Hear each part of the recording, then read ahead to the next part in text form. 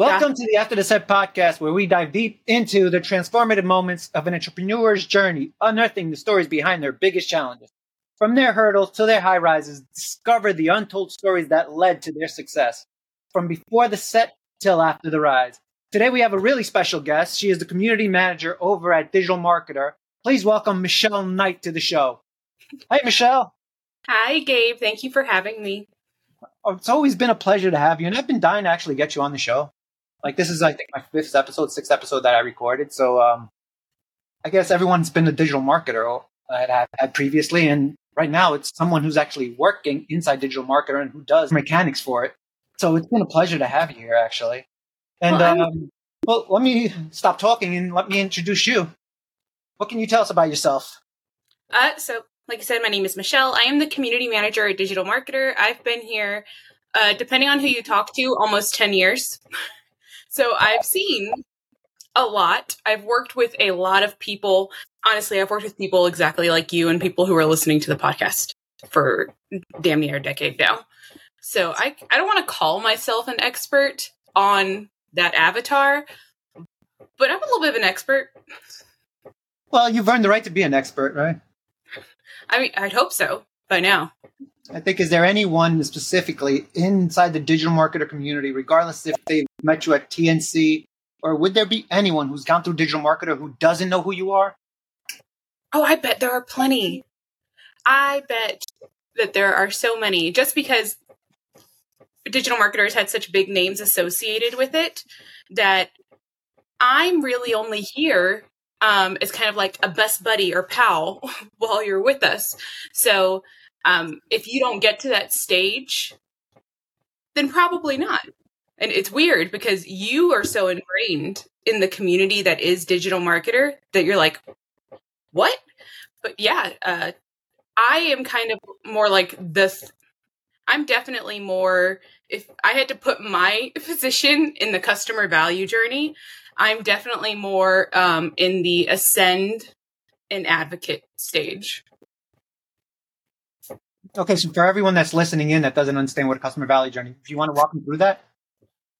Sure. So the customer value journey is the framework that Digital Marketer holds, which is going to sound very familiar because love to Ryan, love to Richard and all them. It's not some like groundbreaking framework. It's something that most marketers know, but the customer value journey is specifically a digital marketer property. So it's essentially the roadmap or journey that someone takes from where they become aware of your existence to becoming your biggest advocate, your biggest fan, someone who is out there sending you referrals and promoting you. So it's everything that happens in between there. So the customer value journey, if I mess this up, I'm getting fired, I swear. But awareness, engagement, subscribe, convert, excite, ascend, advocate, and promote are the different stages. 8 stages of customer value journey. Look at me, got it in one shot. Well, because I've based my whole experience the past 3 years on the customer value journey, and it's I find it the most fascinating thing that I've ever that's ever been created. Because at the same time, now I have an ideal path of knowing exactly how my customer becomes a customer from scratch. And that's the coolest thing, is to understand that situation, that whole relationship that you have when they first start with you till the end. So that's why it's before the rise till after the set. Yeah. It's I found that fascinating because that's exactly how life happens, right? There's before and after at every stages, and now there's showcasing how the before becomes the after. So that's where I fell in love with that journey. But within that journey, also marketing and humanism altogether, there's also certain touch points, right?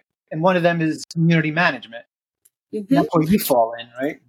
Yes. So community management itself has a very broad definition because there's not really one.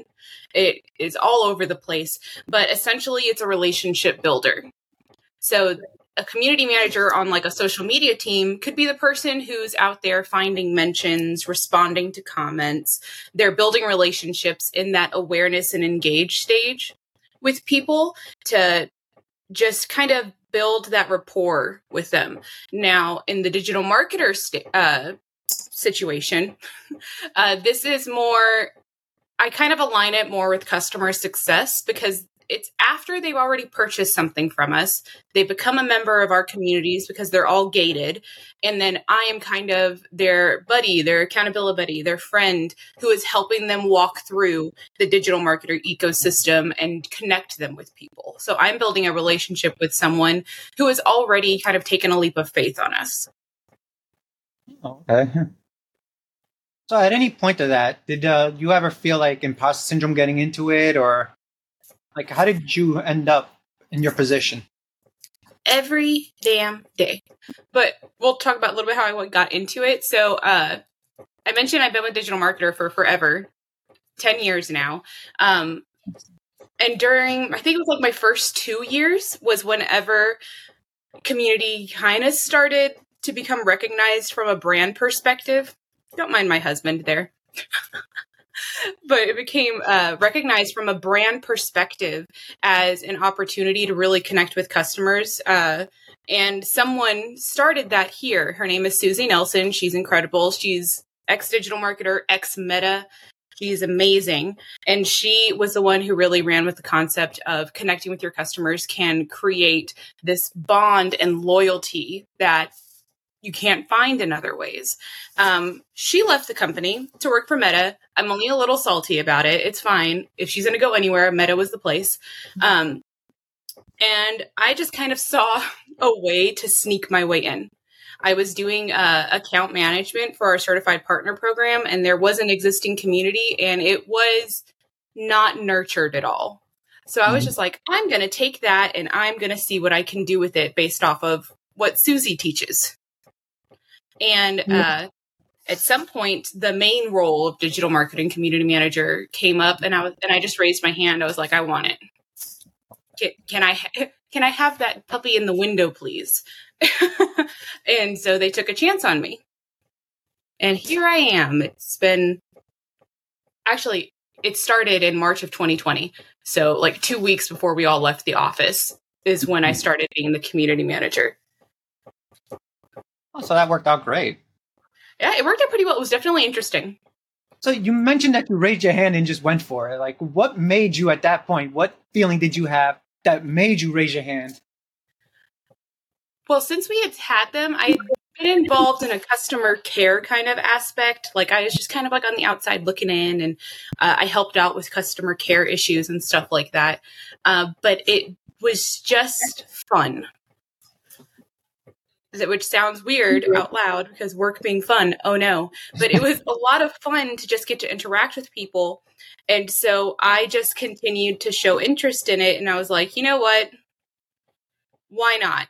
Susie was one of my best friends. So I had talked to her and she was like, I absolutely think that you can do it. And so I just took that little boost of confidence that she gave me and used that to propel myself forward. So Susie was your mentor, pretty much. Yeah. I would definitely consider her a mentor. Oh. And what role did the company as a whole have to help you get into your position? There was a lot. Honestly, I don't think I would have gotten into my position if I hadn't had the support that I had. The people who supported me at that time are no longer here because they went on to bigger and better things. Only a little bit salty about it. But they just recognized where I kind of glowed, where I really enjoyed things. One of the things I don't like about account management is renewals and having to ask for more money. Because if someone tells me no, I'm like, okay, fine, you don't want it, that's fine. Which is a very crucial part of account management. But I really enjoyed the relationship building, and I liked planning events, and I liked involving myself in their day-to-day through the Facebook group and emails and all that stuff. And leadership noticed. At the time, it was Marcus Murphy and a man named Michael Ashcraft. And so when the opportunity came, and I kind of was like, oh, I would like that. From what I understand, they advocated for me in the big room. They were like, from what I know, obviously I wasn't there, so I can't say, but from what I was told is they were like, we all know Michelle is the right one for this position. She has the desire and she has the ability, there's no reason not to make her this person. That's great. It was really... Well, the community has expanded over the years, right? I know there's 3,000 plus inside the Engage. There's about 200 something inside certified partners. There's probably more that I'm not a part of. Do you control them all? Do you have like a specific way or method that you can actually get them all together? Or so I do control them all. So that means I have all the power. But no, I do run all of them. And community at DigitalMarketer, it looks like membership and partnership programs where obviously you pay a certain fee either annually or monthly to continue being a part of. And then we also have cohort-based programs, challenges, things like that. Those all fall under my jurisdiction. How do I do them all? I don't know at this point. I think one of the biggest things is organization, which is funny enough, if you can't tell from my childhood bedroom, not my biggest forte. But for some reason, when it comes to this and my ability to use Google Drive, it works out pretty well. I have like a full content calendar that lists out the different communities and different promotions that are running. And I write down everything a month ahead of time. And then I write out all of the content ahead of time as well. At minimum, a week ahead of time. In the perfect world, a month ahead of time, which is really what helps. Because if I couldn't do that, that would just be me writing and posts constantly every single day and scrambling to get stuff done and then responding to people and hosting different calls. It would be a lot. Wow. Because I remember you're on Slack too all the time. So that's a lot of community. And that's a lot everywhere. Of control. And how do you handle the feedback that comes around that or criticisms? Well, one of the better things you can do in community is surveys. Everyone loves a survey, but in community, I feel like it's definitely more important because it's a one-to-many kind of thing. Mm-hmm. It's me with 3,000, 300, 400 people, sometimes 150, depending on the community. And so it's a good way for me to get information that will be helpful to both of us without having to sit on 20 hours worth of phone calls. So surveys are the best way for me to go about that, surveying the members and then taking what I get and presenting it to the team in a understandable fashion. So like some feedback is not constructive feedback. Sometimes, like I think the feedback that sticks with me after years now is it's very feminine. And I was just sitting there like, I am feminine. Like, I am a girl. I am a female. So yes, of course, the conversation starters are going to be a little feminine because that's just who I am. And so that always stuck with me. And it's like, what am I going to do? That for me to not be feminine would be me not being authentic. So that feedback just kind of goes in the pile. But then there's stuff along the lines of, I wish that we had more tactical type of prompts or kind of case studies to apply, in which that case, that's just on me to then provide that. I think the most important thing there is closing the feedback loop, honestly. Closing it directly. So do you do this all by yourself or do you have a team that helps you? Yes and no. So most of it is on me, but I do have a supportive team at DigitalMarketer. Like just this morning, we're hosting an event next month for Modern Marketing Mastermind. I need signage. I don't know if you've ever seen anything I've made in Canva. Canva would not advertise it. They would not like it. They would not make it into a template. But Mark, great at graphic design. So he made the signage. I'm just going to get it printed and glue it to a sign. So I have stuff like that where it's if I need something, I need to accomplish something, but I don't have the skills or the knowledge, I reach out to someone else on my team to assist with it. But as far as like actual execution, that's a lot of just team of one. Yeah. So when it comes to all that, when it comes to everything that you've done and everything that you have to, what would you say is that biggest setback that you had received? or something that brought you down to the point where it's like you felt like you couldn't do this and then just overcame it? It was kind of a storm of things. It was during COVID shutdowns. I had just started in the position as my full-time position, and I was on a new team. I was in a new department entirely. And I was but I was experiencing things I had never experienced before. New ways to go about getting proposals approved, new management styles, new team interactions. And the world was really experiencing a shift at the time. Everything all of a sudden moved online. The community itself gained 13,000 people in a month. And it was amazing. It was lightning. It was so exciting. And I loved it. And then it came time for more of the admin stuff where like people didn't renew, people didn't continue. We did live workshops at the time. Those had to be switched around. There was a lot of movement and it felt not stable. Oh. And I couldn't see how my efforts were directly contributing to KPIs or North Star metrics or really anything good for the company outside of I'm here to make people feel warm and fuzzy. And in my mind, that's not a business anything. That's just a nice to have if anyone even thinks that would be nice. So I was that was probably the height of my imposter syndrome. It was like, I don't understand how my position is relevant to the company. I don't get why it's important to the programs, and I don't understand what my future is. And that was probably the worst part. The most like imposter syndrome or like the most like, what the hell type of moment that I've had. And that was just because the shift came and I was unprepared for it. And I, being so new, didn't feel like I was I had the right to really say anything of, this is my idea and this is why we should do it. You didn't have the right, or you had a feeling that you didn't have the right? I felt like I didn't have the right. What made you get over that? I feel like at some point you just kind of have to. Like at some point, stuff needs to get done. And if you're not going to do it, who? I was empowered by some people, like my current direct boss is Richard Lindner, and in one of our first conversations, I think he noticed, he was like, I wasn't very, I'm trying to think of the right way to phrase it, headstrong, or I wasn't, I was asking for permission to do a lot of things, and he was just like, yeah, do it, sure, you're an adult.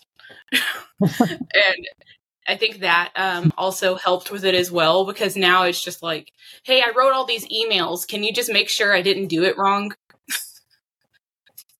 Do you think I should write this email series, these onboardings? Do you think I should do that? Would it be helpful? The difference. Something got done, and it's worst case scenario. If it doesn't get used, I can repurpose that for something else.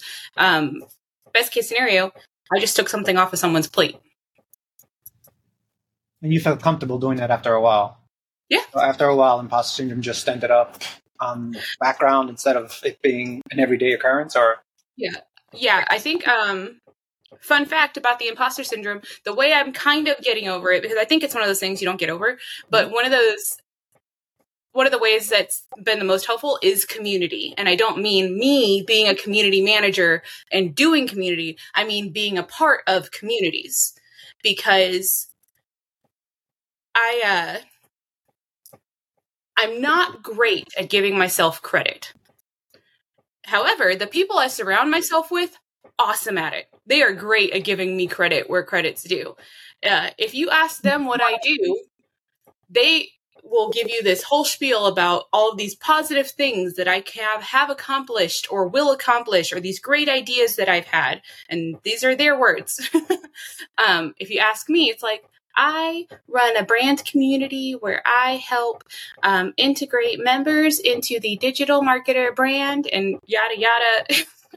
I've never actually seen you speak like that, so I know you're more enthusiastic when you actually present it than that. Yes, I am.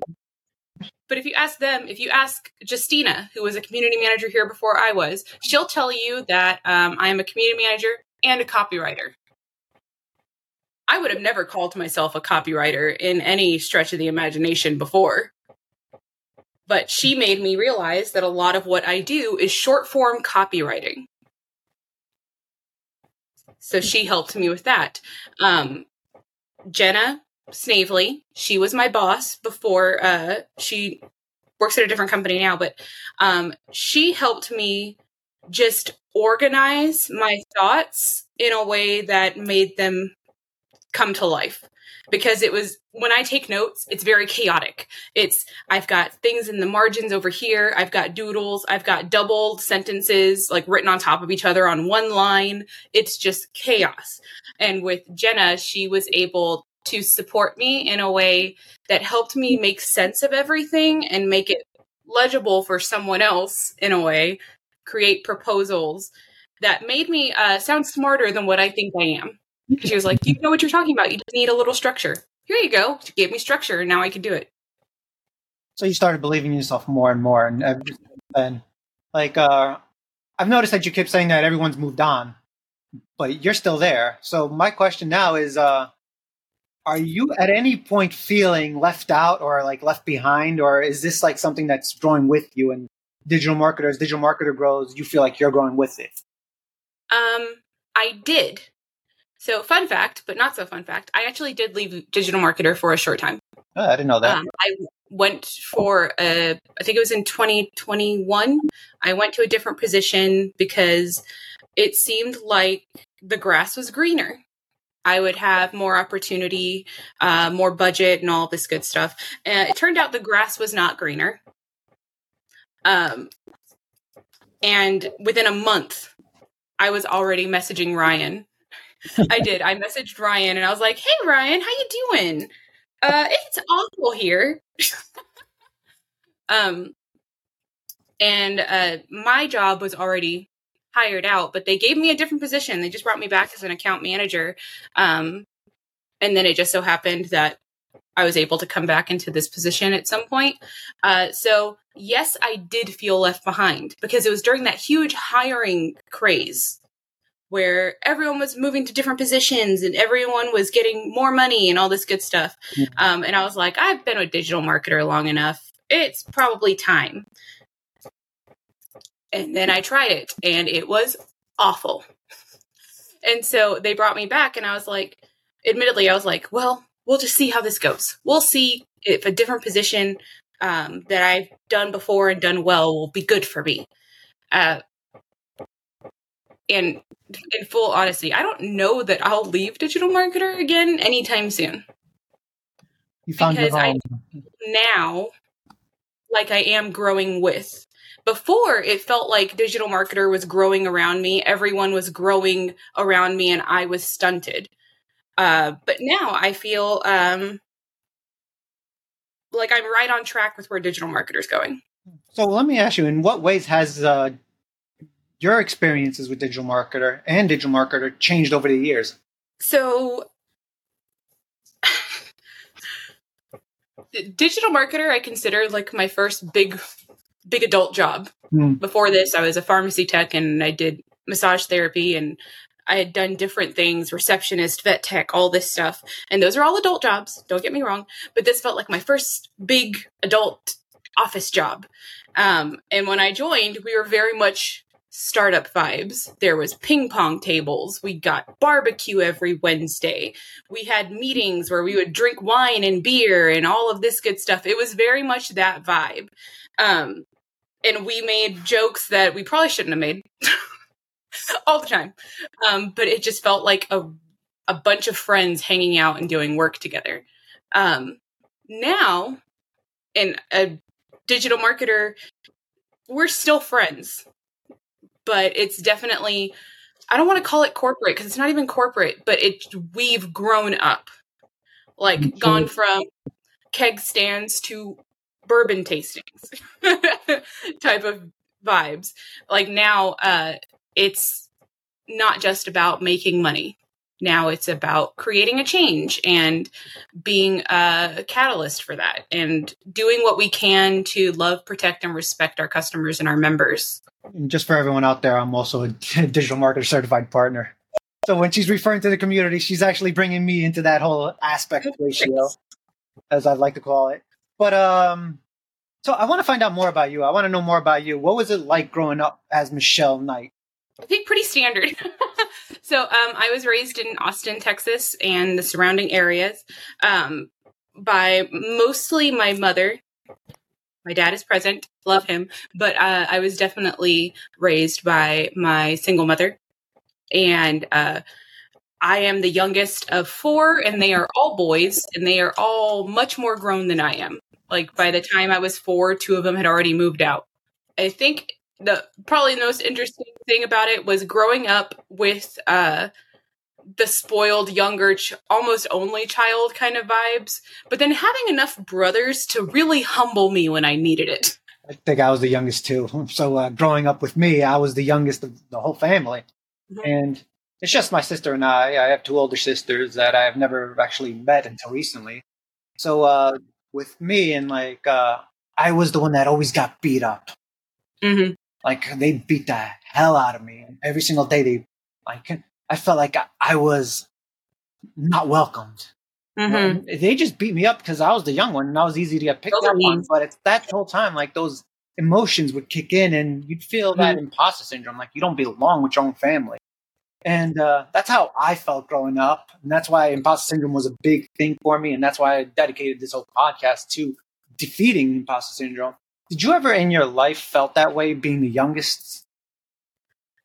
I definitely felt out of place sometimes. Being the youngest, my brothers were all essentially done growing by the time I was born, and definitely by the time I was like having memories, like 4 years old at the oldest. And so they would go out and do things, and I could never come along. And once they hit 21, they were going out to bars and clubs, and I was sitting at home with my mom and all my tias, just whatever we did, just making tamales or just watching soap operas or hanging out with the other little kids my cousin's kids. The age gap is so big. My aunts didn't have kids my age. Their kids had kids my age. Wow. So I got to hang with them a little bit. So it was definitely weird. I think there was almost like having additional parents in a way, but like not the nice way. Like the way a brother would be a parent is, well, you didn't ask permission to go outside. I don't care if mom said you can go. And then I'd be stuck inside. And then mom would yell at them when she got home. And they feel like they have the authority to just beat you down. Yes. So they were kids still. They were like 16 to 20 something. So I think that can definitely contribute a little bit to the imposter syndrome of being the odd one out a lot of the time. I didn't really defeat that with my brothers until after I turned 21, because then I could go do stuff with them. Now, did they want me to in the beginning? I think they did for the novelty of it. Of like, she's 21 now. But I don't think that they necessarily wanted their little sister along. Well, because they probably grew out of that whole timeline too, right? Like, my sister's 2 years older than me, but up until, like, still today, like, she doesn't want to hang out with me.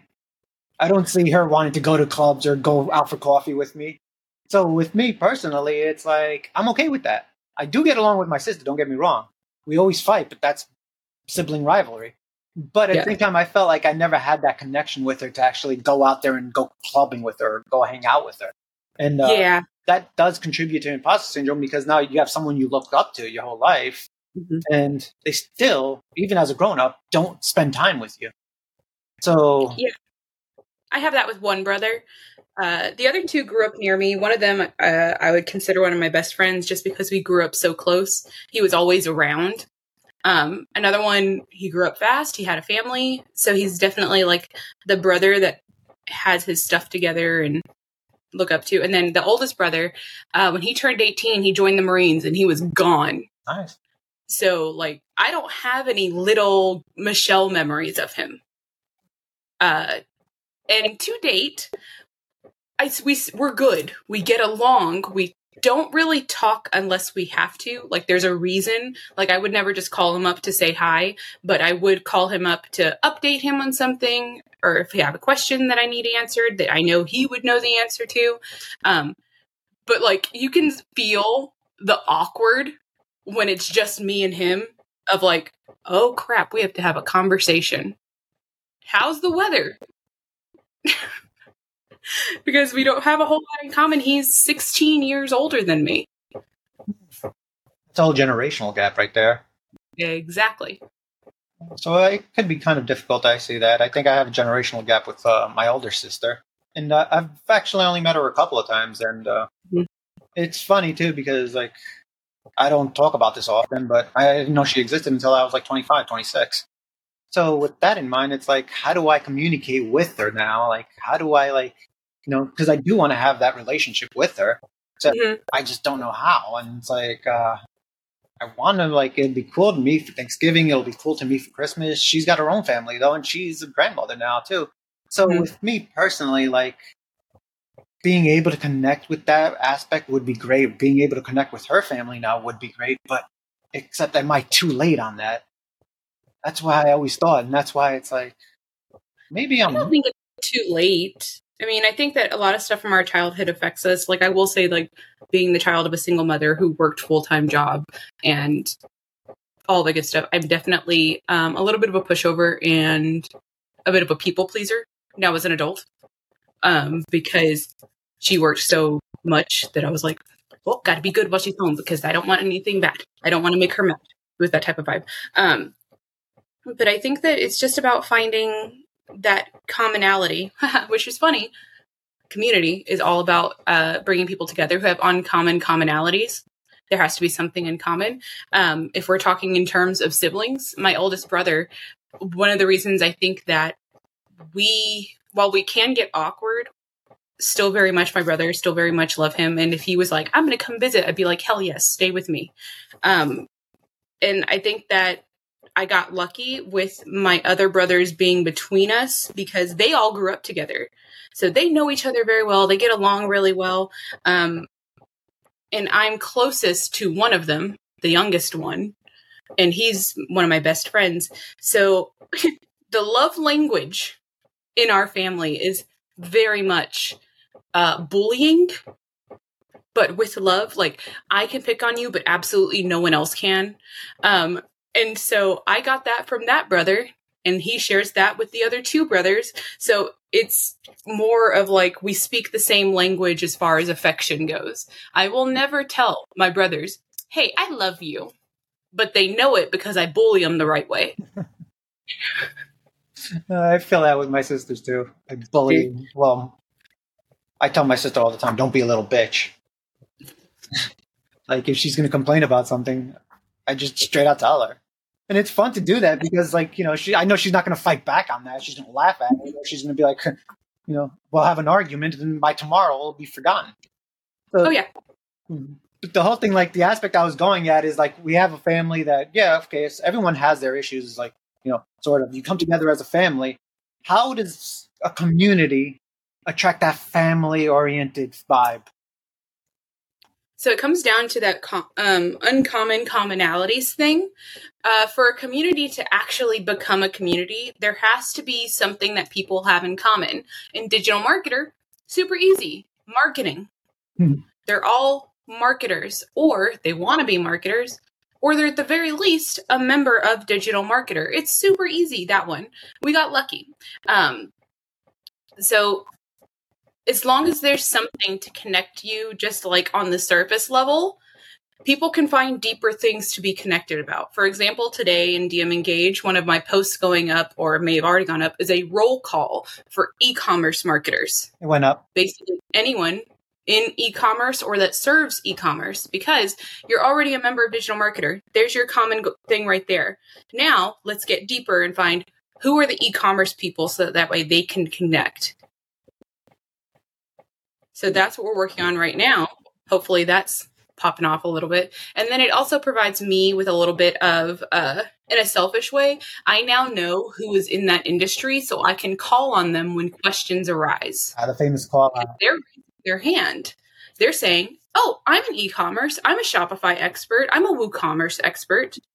I run 12 different stores and they are all incredible and I sell these things. So if 6 months from now, someone says, hey, what are your favorite Shopify plugins for running contests?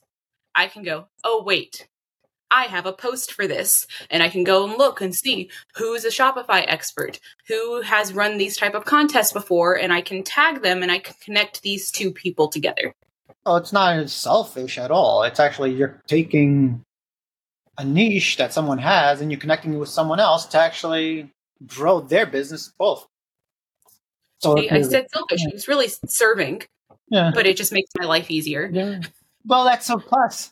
It makes your life easier because now you know who to connect with who. Mm-hmm. And that'll just bring more value. So by doing that, I accomplish two things by connecting those two people. I provide value to the person who asked the question. They get an answer. Yeah.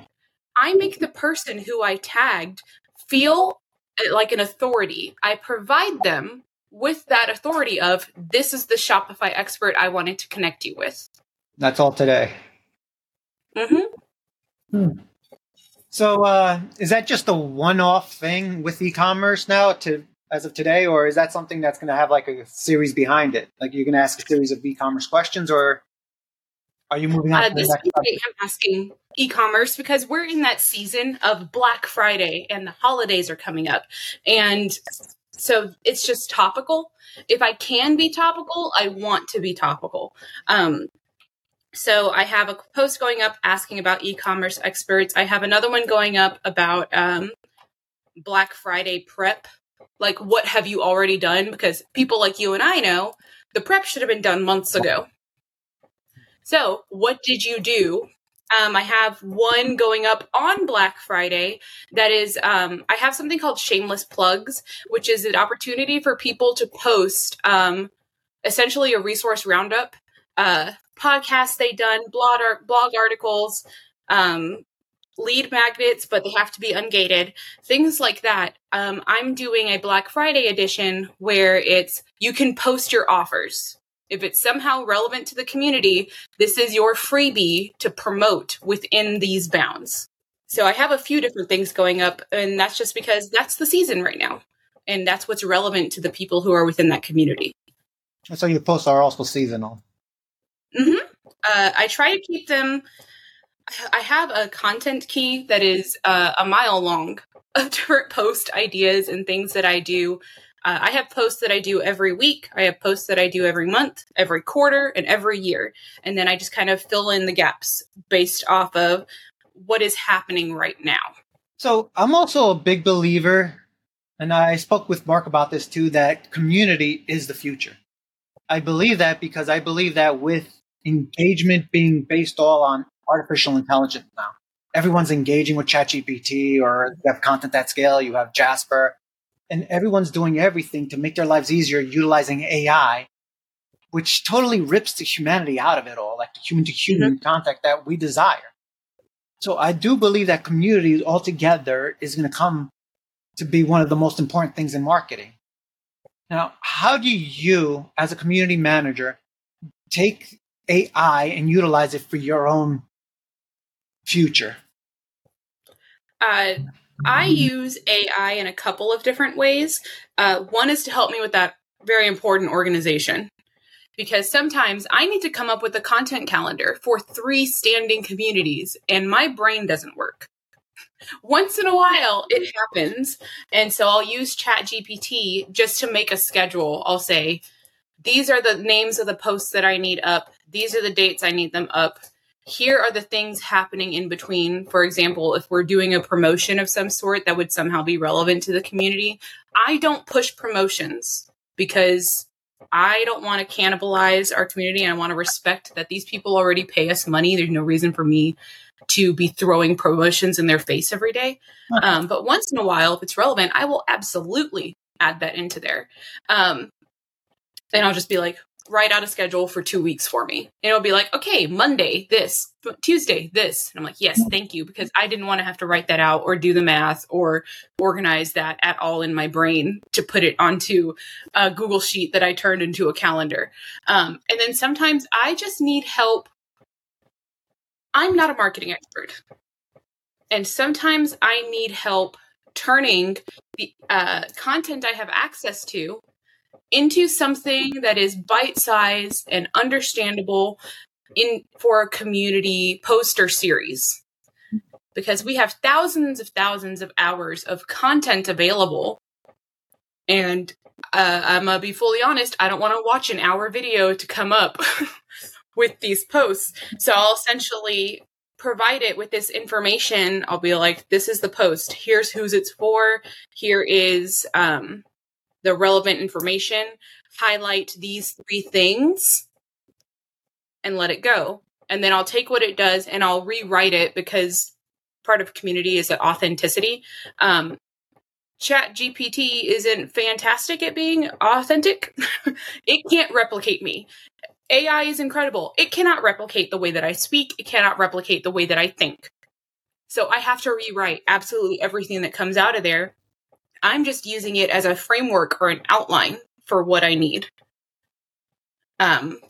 So that is, I use mostly Chat GPT, and that is how I use it for most stuff, is organization and helping me create outlines for content that I write.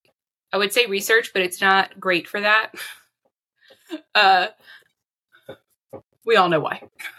Well, the reason I ask is because I always you always write this great content and you always know what you're writing. And every single day that I see it, it's always something different. And my whole theory is where does Michelle come up with this? How does Michelle have so much time to write this whole content creation system, let's say? How does she have all this time to manage the community? How does she have all this time? Not only that, but you're also on the mastermind calls. You're also on your Slack channels. So how does Michelle balance her time with her personal and her professional self? Red Bull helps. I think that something that I actually learned from Ryan was time blocking. So that is insanely helpful for me. Yeah. Because I think the Pomodoro method is technically what I do. But there's a time and a place for me to accomplish everything. And if it doesn't fit on the calendar, it ain't happening that week. But every morning I have a 30-minute block on my calendar that is dedicated specifically to skimming through the communities, finding people who need help, finding any fires that need to be put out, and responding to people. And then I have meeting here, meeting here, meeting there. Then I have on Thursdays and Fridays, I'm blocked out to write the newsletters, because I write a newsletter for Lab, I write a newsletter for CP, and I write one for M3. So I have time blocked for that. And then I also have blocks out for all of the calls. And when you look at my calendar, you're like, oh, there's no time for everything. But in reality, I put spots for everything that I need to do. I even have a wrap up. So the last 30 minutes of my day, I make sure I accomplish certain things. And then whenever it comes time for me to do stuff, I think probably the most time consuming thing I do is the content calendar and writing.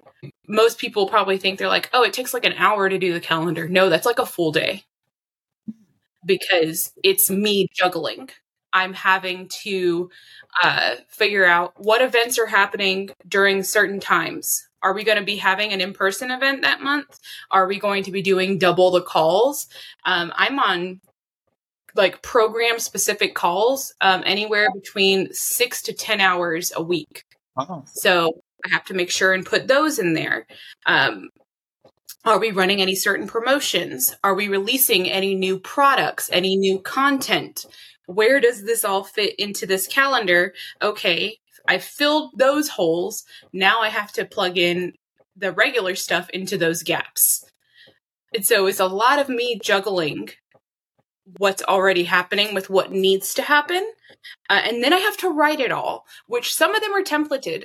Things that I do weekly, absolutely templates.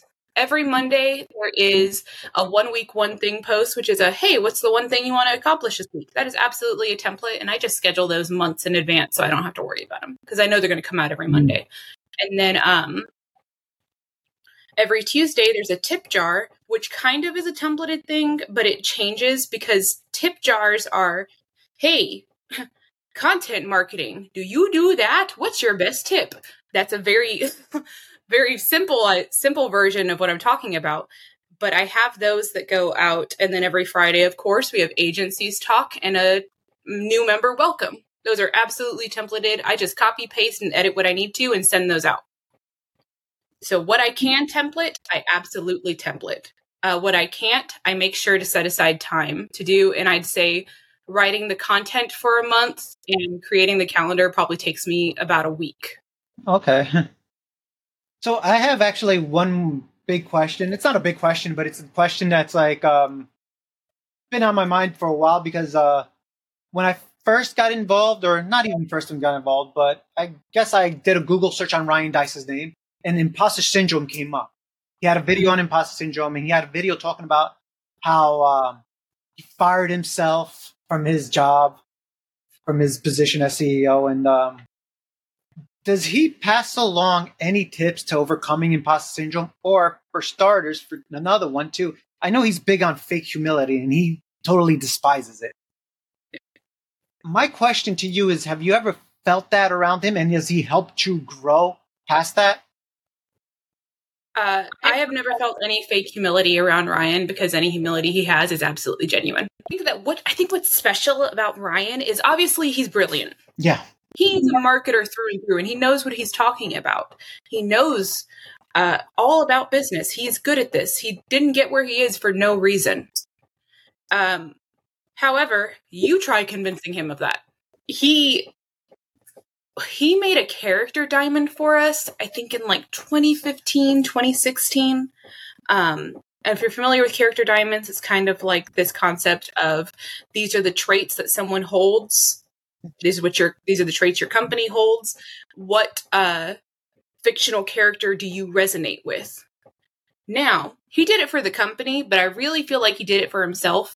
But after everything, he called the company as like, we're very much just kind of bumbling around, figuring out what works. And then if it doesn't work, we just won't do it again. He called us idiot savants. And I really feel like he was talking more about himself than he was the company because we all just kind of followed in his footsteps. What Ryan did, we did. The vibes he put out, same vibes. So I think that Ryan is very much what you see is what you get. There's no fake humility there. He is brilliant, but I don't think he acknowledges how brilliant he is. He is wonderful to work for. I have nothing but good things to say about Ryan. Has he helped me? Yes. I don't know if he knows that he's helped me, because it hasn't been necessarily direct. Like Ryan has never sat me down and had a conversation that made me just change something. But Ryan created an environment where change is absolutely encouraged if it's the right way. Communication is encouraged. It is okay. In fact, it is one of our core values to ask why. Do not blindly follow whatever leadership says. Question.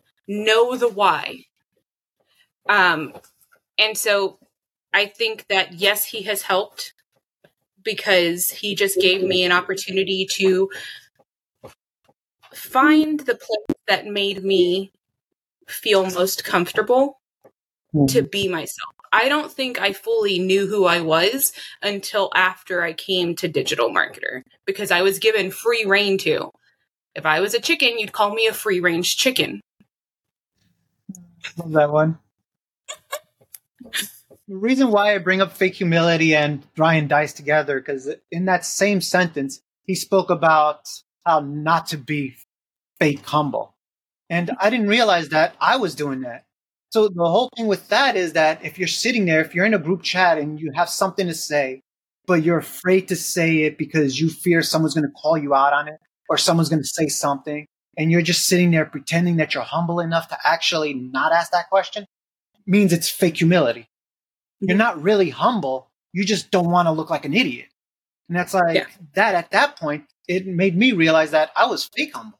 I'm not really being humble for the sake that I want someone else to talk. I'm being humble for the sake that I don't want to sound like an idiot or I don't want to sound stupid. And that to me, like really like brought me to the next level and made me realize that, hey, I'm being an idiot. I really should speak. And if someone does attack me, then I shouldn't be afraid to eat that dirt, because at that same time, I'm speaking, I'm coming out, I'm growing. And if I don't do that, I'm not growing. And I learned that in like a 30-second video from Ryan Dice, which is why Ryan Dice taught me in 30 seconds all about imposter syndrome and fake humility. I could imagine working for him for the last 10 years, what that would be like. It's a blast.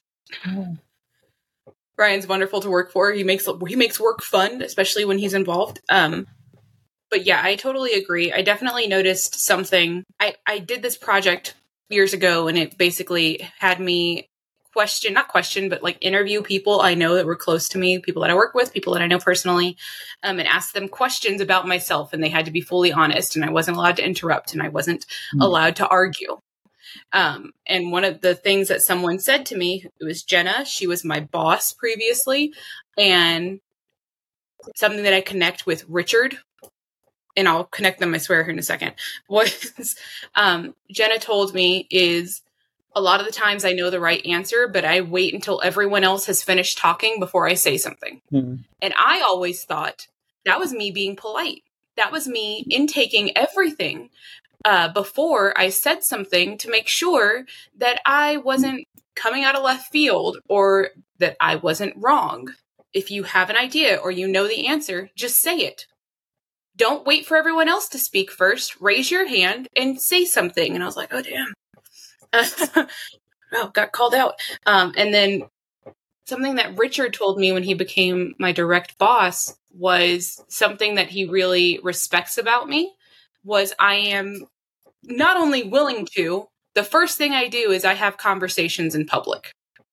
If I have a question and it needs to be answered, I will absolutely not shy away from hopping in the main Slack channel, channeling everyone on the team and saying, I have this question. I need the answer. Who do I need to talk to? And I will hash it out right there. And I always thought it was one of the worst things about me, because if I want an answer, I'm going to get an answer. You hear me, I'm like, if I don't know the answer, I'm going to find someone who does. But having that validation from Richard that like, yeah, you have the conversations in public and that's awesome. And then having and that was after Jenna had already told me, and I had been working on if you have the question or you have the answer that will make everyone's life easier, just let it out. And I think that's when exactly that moment when I felt like you have to let that question, you have to ask that question. I felt that that's where humility came from. And that's where you understand that you're humble enough to understand that you don't know it all. So it was a big break for me too. And that's where like I stand today is I need to ask more questions, and I need not to be afraid to ask those questions. And sometimes inside our mastermind, you'll see that I'm afraid to ask the question, but I ask it anyway because you call me out at the time. But humility is huge in community. And I don't think that's really talked about enough, is how important humility is to just the community experience, because you need to be humble enough to ask for help. If you're not asking questions, no one can help you. You get no value. They get no opportunity to know you. Humility and empathy are absolutely massive within the community realm, because you have to be humble enough to ask for help, but you also have to be confident enough to provide assistance when you know that you are the person for it. I think that's 100% with you on that. So one more question, looking ahead now, what would you say is the future of community, or the future of digital marketing altogether? Ooh, that's a big one. So earlier you were talking about how the future of marketing is community. Man, it's community is the future of a lot of youth business. I would argue that it is the past, the present, and the future, but those people are just starting to recognize it because community a lot of times has been restricted to this idea of like forums. When in reality, community is anything relationship building. It's any interaction with another person. So I think that the future of community and digital marketing really comes down to us building more meaningful relationships with our customers and our clients and our network. Because people aren't going to Google and asking, they are, some are, but people aren't going to Google and saying, who's the best roofer in my neighborhood? They're going to their local Facebook group for their neighborhood or for their city and saying, do you have recommendations for a roofer who can help me with this issue? And then it's people in the comments chiming in with, I've worked with Owl's roofing service and they're amazing, bar none. And rather than a Yelp review, which itself is community if you really think about it. But that's where it's going, is people are looking towards community, the people that they have uncommon commonalities with, for these questions, for the knowledge to learn. And that is where the future of digital marketing and community are really going to merge, is providing that place for those people to get their questions answered, becoming that trusted area. So what piece of advice would you offer people that are starting up now, that they're just at their before the rise phase? And what would you give them to actually achieve that after the set moment? Advice, we're talking imposter syndrome here too, right? Talking about any type of advice you can give them towards growing their business or towards... Okay, let's see. I'm trying to think of a few here. I think the biggest one is going to be, no one knows your ideal client like you do. So if you're not sure about something, that probably doesn't fit. And in that one, let me also say, not everyone is your ideal client. Mm. If you're looking at who wants to buy my product and your answer is everyone, you don't know who your ideal client is. You absolutely need to figure that out. If you're talking to everyone, you are talking to no one. If you're just with a megaphone on the side of the road, yelling at traffic going by, what you need to do is narrow that down. That is probably going to be the biggest one as far as marketing efforts. Figure out who your ideal client is, so that way the work that you're putting in is actually meaningful and you're not just throwing money in the garbage and putting all of that effort towards nothing. That's great. So I'm going to pull a Mark here. Where can my followers or my listeners, the millions and millions of my fans, go to find out more about you? You can find me on LinkedIn, Michelle Knight. My URL, I think, is like the linkedin.com, Michelle Knight CMTY. If you're still on the Twitters or the X, you can find me at Michelle CMTY. But honestly, those are probably going to be the best places, unless you want to find me on Facebook, which is actually Michelle Dalton, because I got that verified blue thing and they won't let me change my name. Oh, really? You can't change your name after that? Can't change my name until I have all of the legal documentation to do it.